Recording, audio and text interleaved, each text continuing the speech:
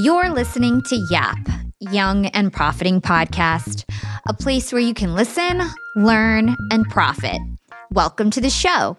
I'm your host, Hala Taha, and on Young and Profiting Podcast, we investigate a new topic each week and interview some of the brightest minds in the world.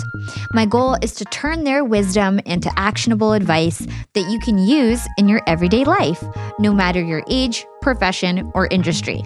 There's no fluff on this podcast, and that's on purpose.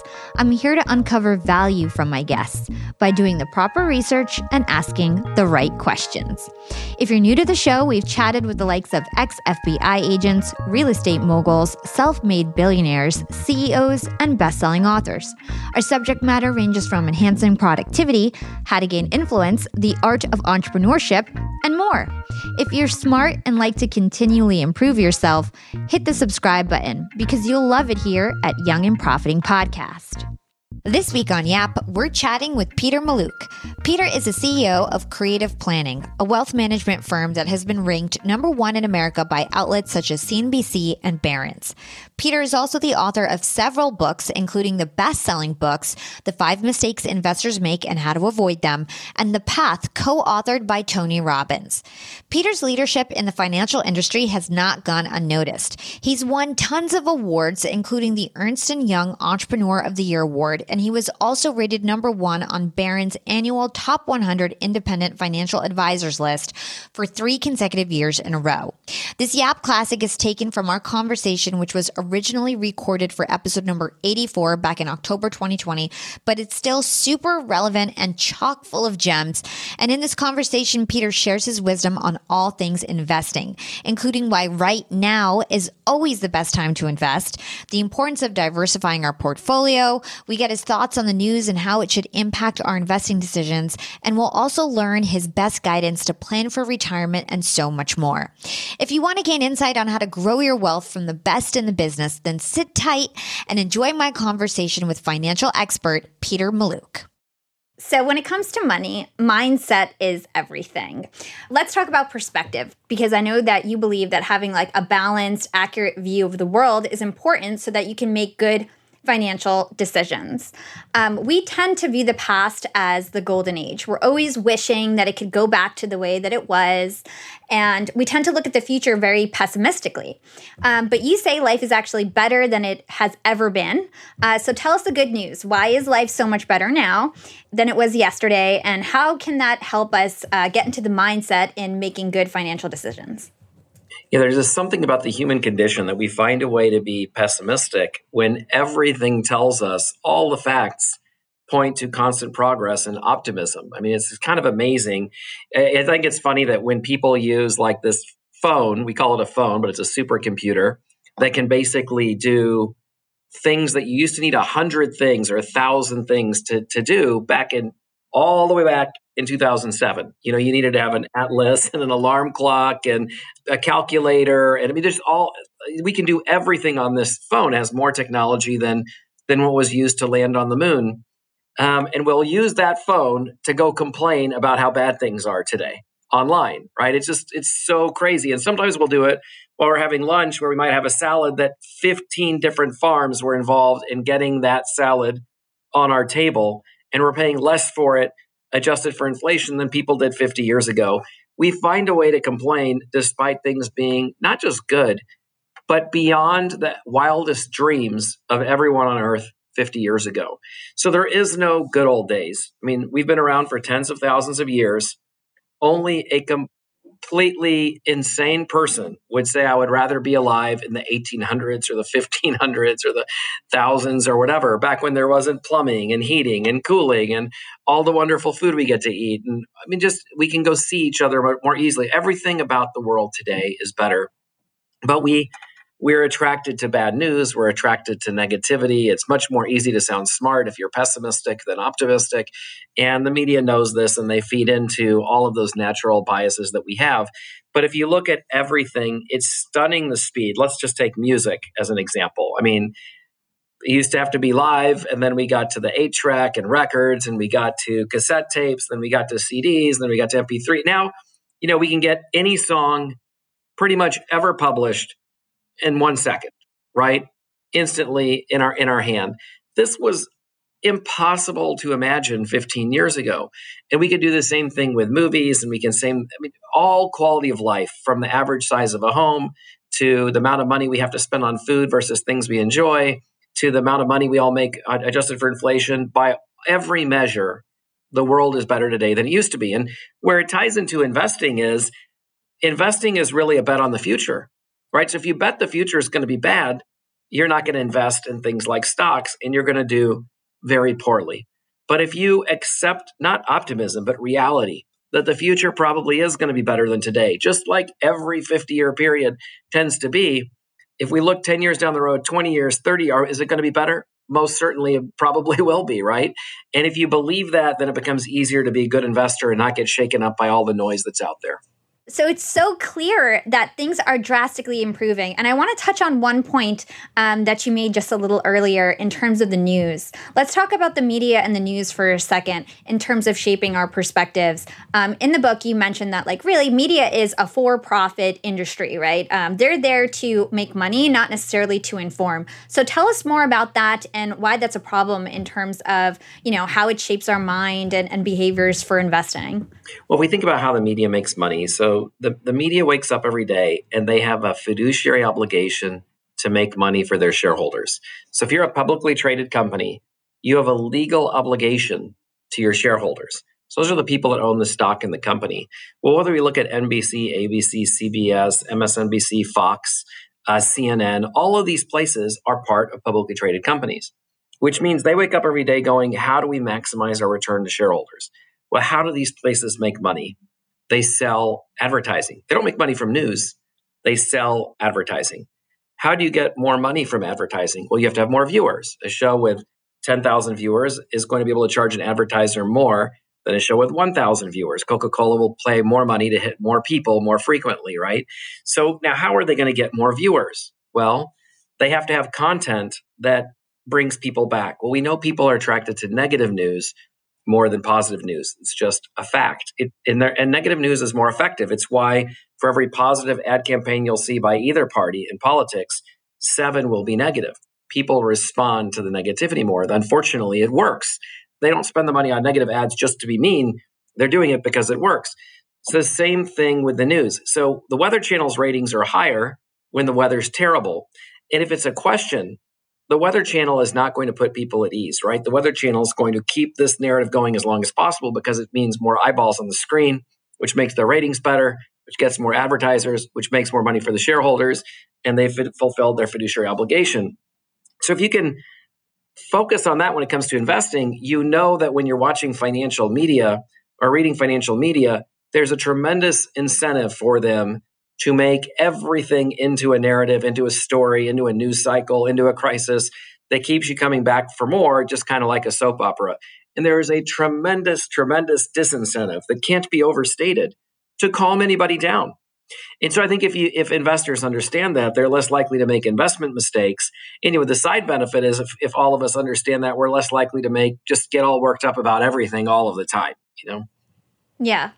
So then tell us, you say that it's now is better than ever to be an investor, at least a globally diversified investor. So tell us about that. Like, why is now? I know you just kind of set the stage, but really drill it home. Like, why is now the best time to start investing? Well, if you think about what drives the market likes to see technology and innovation. So they want to see, are things, getting better that make things easier?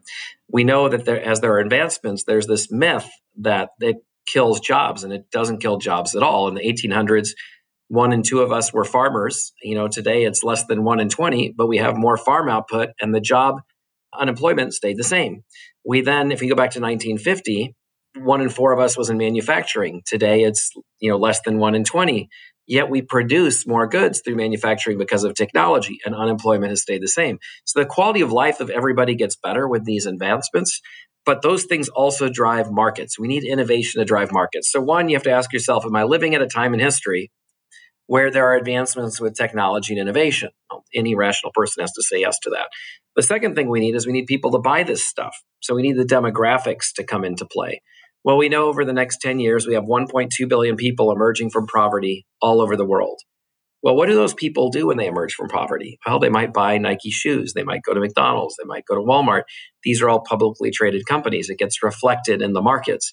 So we look objectively at demographics and innovation and technology, we have to say not only is it a good time moving forward, but literally maybe the best time ever to be alive with those factors mattering to the outcome. Yeah. I think that's a really good point. One thing that I want to talk about next is the S&P 500. So last time we talked about how the S&P 500 was a great thing to invest your money in, and that typically, year over year, it's an average of like 8 to 10% return on your money when you invest in the S&P 500.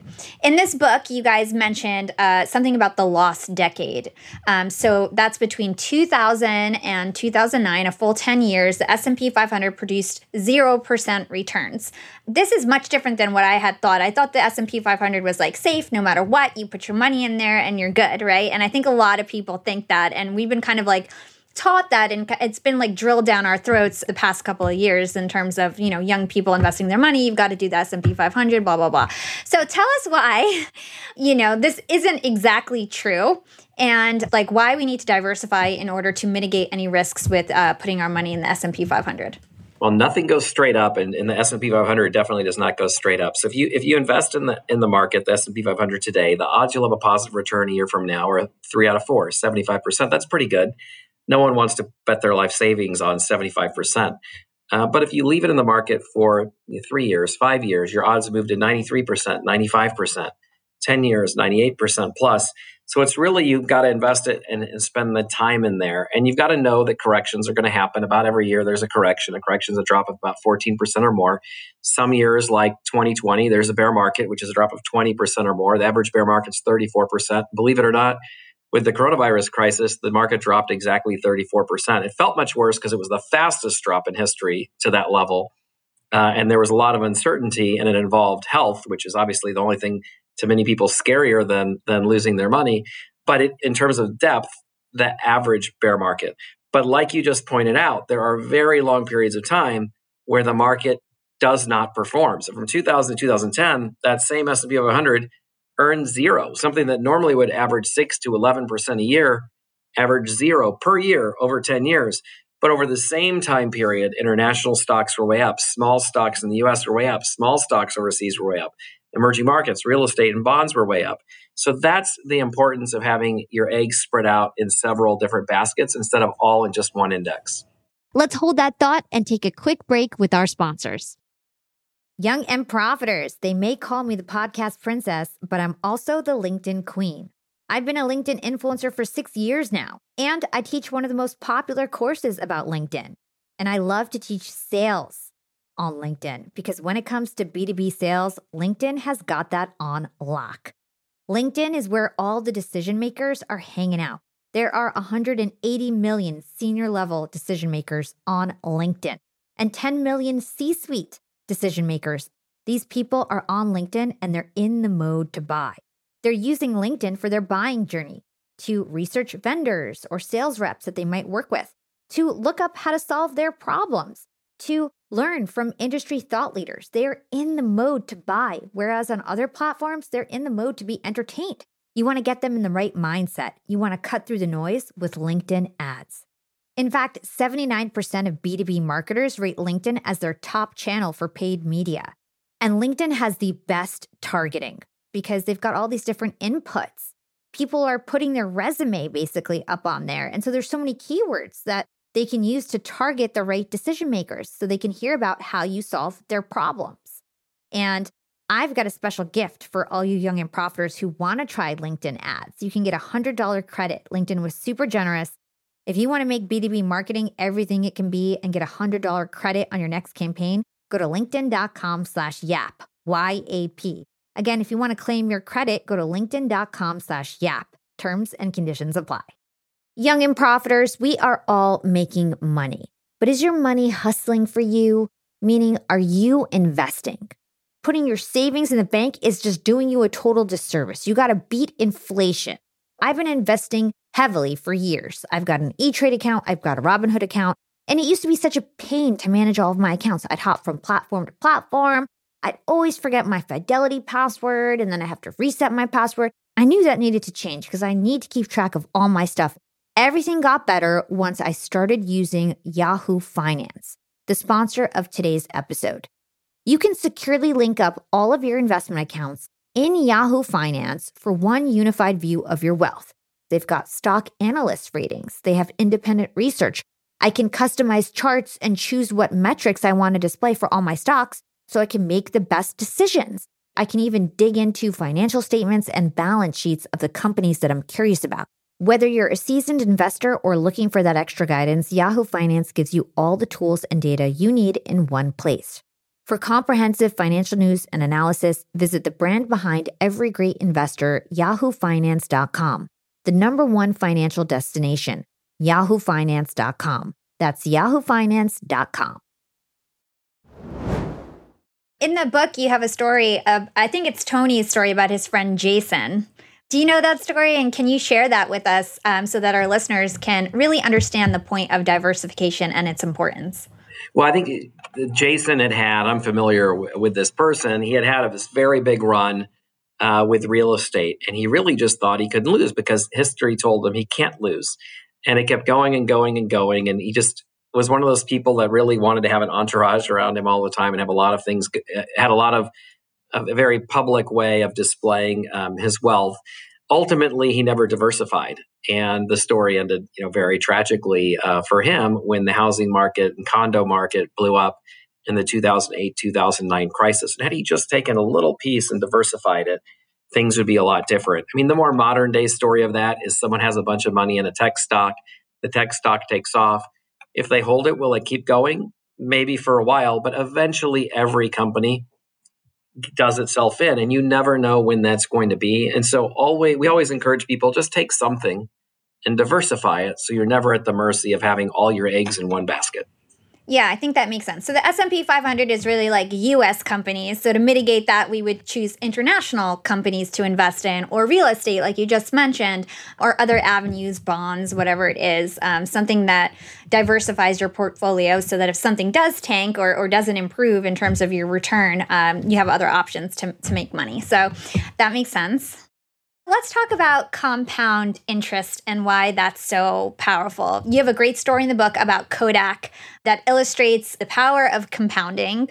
Would you share that story with us and how, they almost created the first digital camera and what went wrong there?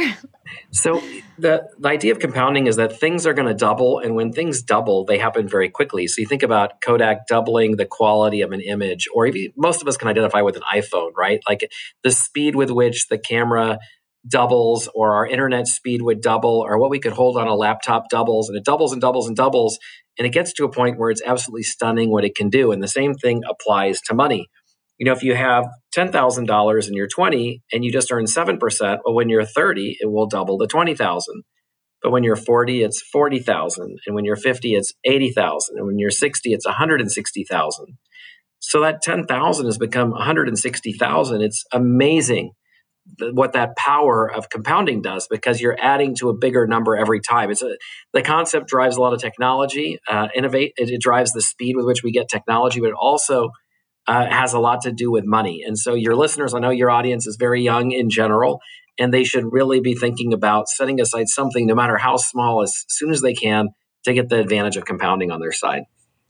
Yeah. Do you have any examples in terms of your clients who have done this really well and have used compounding to their advantage? The reality is a lot of people that come to creative planning, they start out older. You start thinking about retirement, when they're in their 40s or later, and then they come to us. And when we're fortunate enough, to get those 20% of clients or so that are starting in their 20s or 30s, it's incredible. I mean, like all of their projections always work out, because if you're saving for education or retirement and things like that at such a young age, you have the biggest advantage that exists when it comes to money, which is time. The biggest advantage is time. If you don't have time, you've got to find a way to come up with more money or change your objectives or push off your retirement or something else to make it work. And so if you've got somebody in their 20s or 30s that's willing to start, they should just open an account and start saving as quickly as they can. Yeah. Okay, so let's talk about outcomes. You mentioned this earlier, the importance of knowing exactly what you want. So tell us, why is it so important to know exactly what we want before we actually start investing and start putting our money in stocks and things like that? A lot of us just think, well, when we want to make a lot of money, that's what a lot of us think we want. And so we then go to somebody or we do it on our own and say, I'm going to buy things that make a lot of money. But really, we want to make a lot of money. Why? To do what? Is it to have 120,000 a year when you're 63? Is it to have the money to pay for someone's college, whether it's public school or private school, for 4 years? Are we going to cover room and board or not? Is it because we want to give 10% of our money every year to charity or something different?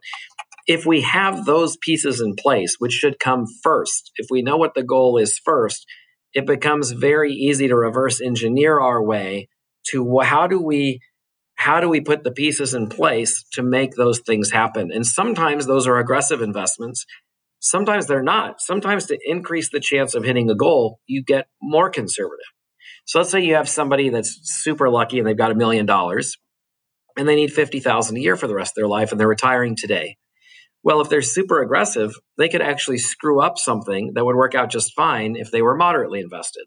So we really have to know what the objective is, because the objective is not always to create the biggest pile of money next year possible. It's usually to produce something you personally want, and then you back into the investments that make sense to get there. Yeah. Let's clear up some definitions because I think people get these confused. What's the difference between financial independence and retirement? Like, why are they actually different? Well, I think they're very different. So retirement is you're done working, right? Financial independence is you get up in the morning and whatever you're doing, it's because you want to do it. So if you go to work, it's because you feel fulfilled going to work. If you are doing 2 jobs, it's because you have to. If you're writing a book, it's because you have to. Financial independence means you can walk out the door of your job whenever you want and go just do whatever, golf or swim or vacation or whatever it is you want to do every day. So financial independence is a liberating feeling because it's hard to be anxious about anything when you know you're choosing to do it. No one's making you do it. Mm-hmm. I think that's helpful. It's helpful when you think of your outcomes because it's like, are you really planning for your financial independence or are you planning for your retirement? They're 2 different things. Okay, cool. So you in your book, you talk about the need to have a number of plans in place before we ever start investing. You talk about things like a net worth statement, retirement projections, education projections, insurance projections, risk management, estate planning. So many different things that you cover. I don't think we're going to have time to cover all of them on the show, but what are some of the plans that we should really focus on before we ever start investing our money? Well, I think you should at least have 2 or 3 things clarified. So, I mean, one, what do you have today? What are your assets and what are your liabilities? That's all a net worth statement is, oh, I own a condo, I have an IRA, I have a 401k, I have an investment account, I have a car. Maybe that's the net worth statement. And then the liability side of the net worth statement might be, I have some student loans and I have a mortgage and I owe some money on my car. And so the assets minus the liabilities gives us your net worth. Some of those assets bring money to you and some take money away from you. So we have to distinguish between those 2. So a house might be an asset on the piece of paper, but really we pay to have the house every month. Even if it's paid off, we've got taxes, maintenance, insurance, we're paying to have that asset. Versus if we have an investment account or a rental property, that's paying us usually, every month, something. So we need to start with that. And then we just have to set some simple goals. When do you want to be financially independent? Do you want to pay for your kids' college? Are you trying to get a debt free? Let's get 2 or 3 goals in place. And then let's say, okay, all these assets and liabilities in our net worth statement, how should we make those assets work for us to make those goals happen? And how do we get the liabilities contained so they don't get in the way of our goals? You break it down so simply, but it seems so complicated at the same time. So in terms of somebody helping us make these decisions, I know the importance of an independent financial advisor is very important. Could you tell us the difference between what a broker and an independent financial advisor is? So a broker, about 90% of advisors are brokers, and brokers basically don't have a fiduciary obligation to act in their client's best interest all the time. So that would allow them to use their own product when their own product might be a little more expensive, or sell an investment with a commission when there's a way to buy that investment commission free. About 90% of advisors fall in that bucket. And then about 10% are independent. Independent advisors cannot make a commission on a mutual fund, for example. They wouldn't be able to sell a variable annuity, for example. And I'm not saying those things are always bad. I'm just saying, well, I guess a commission on a mutual fund is always bad, but most of the time they are. And so I think that if you have that independent advisor, you at least have somebody who's legally obligated to pick the best investments they can for you.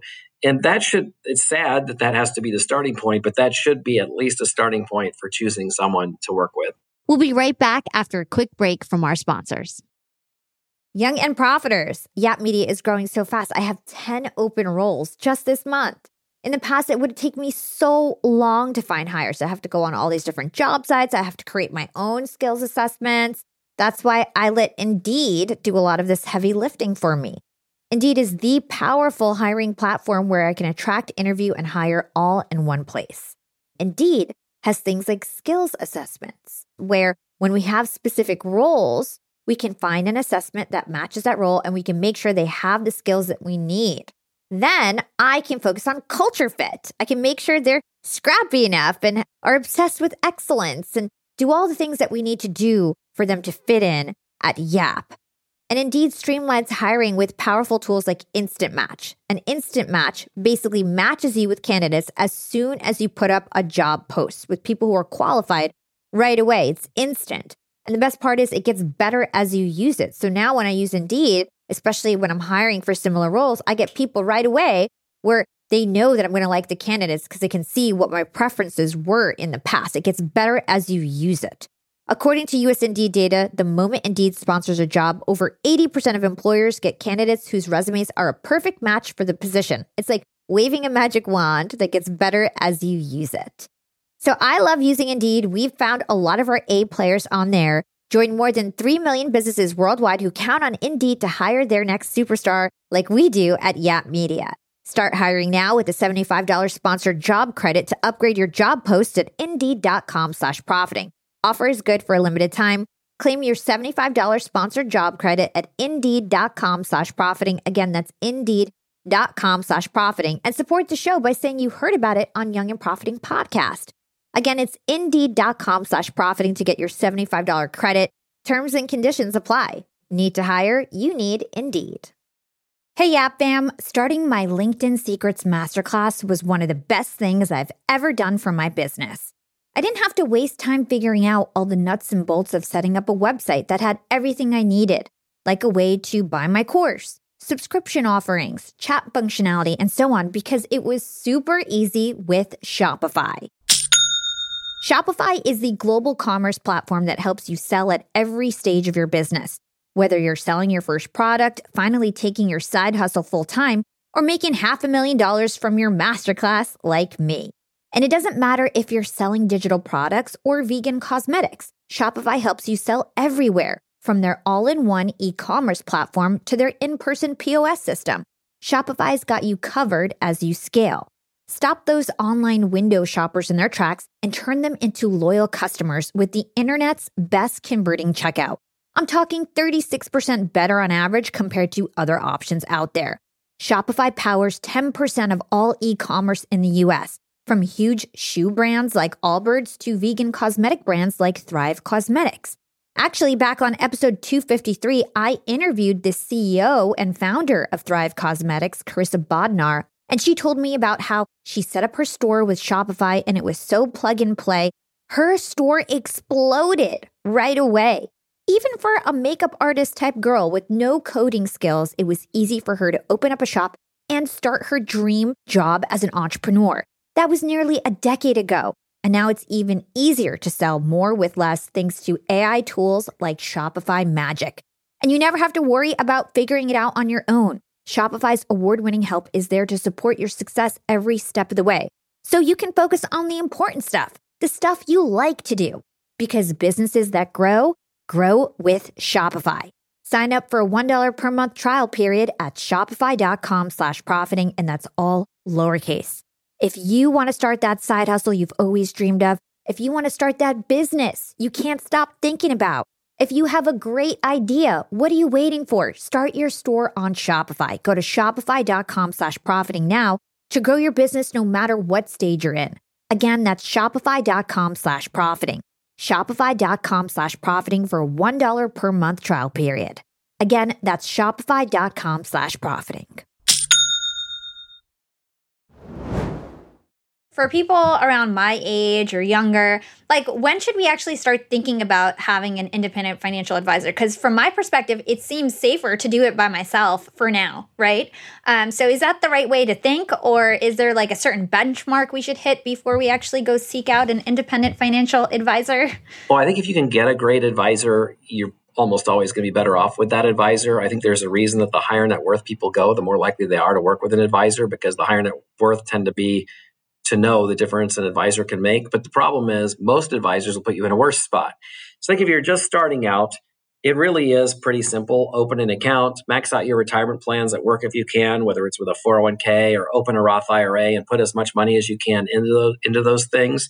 And if you have debts that are high interest rate, like if you're paying more than 6%, whether it's credit cards or somehow you have a mortgage or student loans or car loans at those rates, pay those down before you invest, because you've got a guaranteed 6 to 10 to 20% on those things if those rates are high. It doesn't make sense to go invest if you got credit card debt at 15%, because you're probably not going to invest and earn 15% year in and year out. You may as well take the guarantee of paying down the card. So getting the liabilities under control and maxing out a 401k and Roth IRA and investing in indexes is probably what most people that are just starting out need to do. If they get over $50,000, $100,000, they really should consider at least looking for an independent advisor. I think that makes sense. So you just mentioned a Roth IRA, and it reminded me of something in your book. What tips do you have for somebody who actually works at a big corporation in terms of how they should invest their money and what advantages they should take? Well, some corporations, not all, but if any of your listeners are fortunate enough to work for a corporation that has a match, they should definitely take advantage of the match. So what I mean by that is if you have a 401k plan at work, it means you're allowed to put money away without paying taxes on that up front. So let's say you have a listener, they're making $80,000 a year. They pay taxes on $80,000. But let's say they take $10,000 and put it in the 401k. They won't pay taxes on $80,000 because that $10,000 goes into the 401k before that. So only pay taxes on $70,000. So that's big advantage number one of putting money in a 401k is it's not going to be taxed today. It's not taxed till you withdraw it decades later. The second advantage is the money grows tax-free. And the third advantage is we get compounding on our side by doing it earlier. But some corporations make it even better than that and say, look, if you put some money in the 401k, we'll match it. So they might say, look, if the first $8,000 you put in there, we'll give you $8,000. Well, that's 100% return on your money. So all of your listeners should basically go to their employer and say, is there a match? If there is a match, they should at a minimum put that much in their 401k plan immediately. No matter what's going on with the rest of their net worth statement, they should be doing that. So even if because 401k, from my understanding, they're actually like investing it in other stocks and things like that, right? So like no matter what they choose to invest that money in, you're saying no matter what, do it and get the match. That's right. If there's a match, just definitely do it. And then from there, within the 401k, you get to pick, is it the S&P 500, if that's in the plan, or is it international stocks, or is it bonds or real estate? The plan, if it's a good one, will have a multitude of options. But definitely don't miss out on that match. Cool. So the next topic I want to talk about is insurance. I think that millennials, we don't really talk about insurance. People tend to think about insurance when they're older, life insurance, things like that. What do we need to keep in mind when it comes to insurance in your perspective? So insurance if you don't have insurance, the plan can really, really blow up. I mean, you can be on track for everything. And if you die and you have a young family with young kids relying on you, what's going to happen to them? Yeah, maybe you're on track to be retired when you're 60, but if you get hit by a bus when you're 28 and you've got 2 little kids, how are they going to go to school? How's that house going to get paid off? How's your spouse going to continue to live? Are they have to pay for childcare at home, quit the job? What's going to happen? So you want to protect against that problem with a term insurance policy. A term insurance just means you're buying insurance for a period of time or a term of time. So it's not permanent, doesn't stay with you your whole life, but if you're 30 and we know that your kids will be out of the house and your house will be paid for by the time you're 50 and you'll have savings to take care of your spouse when you're 50, well, we're not worried about 50 and later. Everything would be okay if you're around then. We just need insurance to get us from age 30 to 50. So we would buy a 20-year term insurance policy. It costs very, very little, usually hundreds of dollars, and solves a big, big problem. And you want to look at that through all parts of your life, whether it's about insuring against a disability or your home burning down or a car accident or whatever.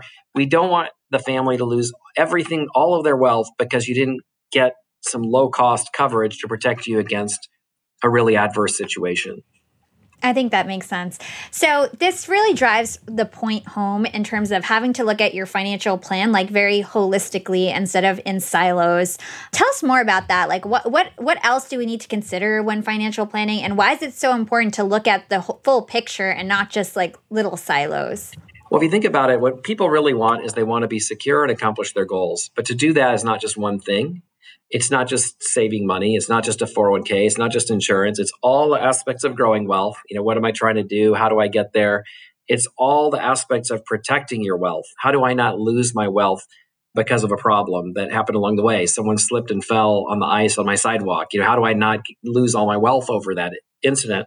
And then it's how to transfer the wealth. Like if something happens to you early, whether it's an incapacity or death, how does that move in a low cost, private way to other people? And so all of those things are part of the same plan, and we have to be thinking about all of them. It's not as complicated as it sounds. I break it down step by step in the path in the book, but you really have to look at all of them, because if one thing goes wrong, it's enough to derail the plan. Totally.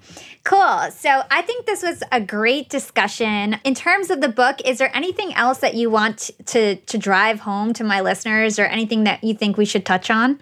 I've written another book, The 5 Mistakes Every Investor Makes. I wrote another book with Tony, Unshakable. This one is really the first time I've written about step by step, how to do all of these things. And so I try to make it very, very clear. Here are the components of building wealth. Here are the components of protecting wealth. Here are the components of transferring wealth. And here are the things you need and why you need them to get them done. So hopefully I've laid that out really clearly. I did my best to do that. And your listeners can, pick up The Path on Amazon or any bookstore. And they can reach out to Creative Planning by going to our website, creativeplanning.com, or they can follow me on LinkedIn, Twitter, or Facebook as well. Awesome. Yeah, I highly recommend it. I, read it end to end. I think it gives great strategies. A lot of the stuff we also covered back in episode number 72 in terms of like how the markets work, what's the difference between a bear market, a bull market. So I would definitely recommend to go back and check that episode out. The last question I ask all my guests is, what is your secret to profiting in life? I view profiting in life as more just trying to enjoy life. And I think the secret is priorities, just knowing what really matters. I feel like I know what matters to me, and I focus my time and energy and the things that I'm thinking about in my mind on those things as much as I possibly can. And it has resulted in me, enjoying life a lot more than before I really thought about it with that kind of clarity and just kind of got up and went about my day. And so I think, at least for me, just really knowing what my priorities are, what I'm focused on, has made a big difference.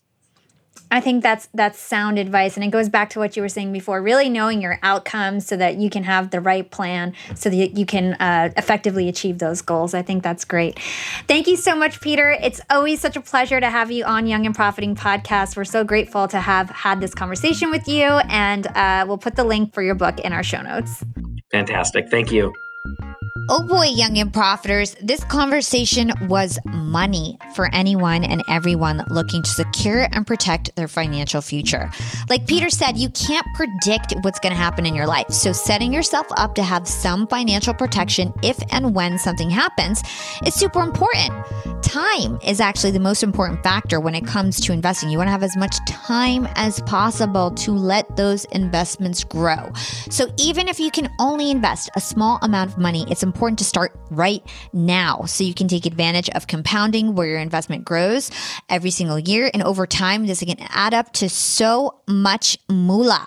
So you don't want to wait. And also for those of you who work at generous companies that have financial plans like 401ks and matching, take advantage of that. You're working in corporate, so you better milk it for what it's worth. And remember that 401ks are not taxed until they're withdrawn. And that money also grows tax-free.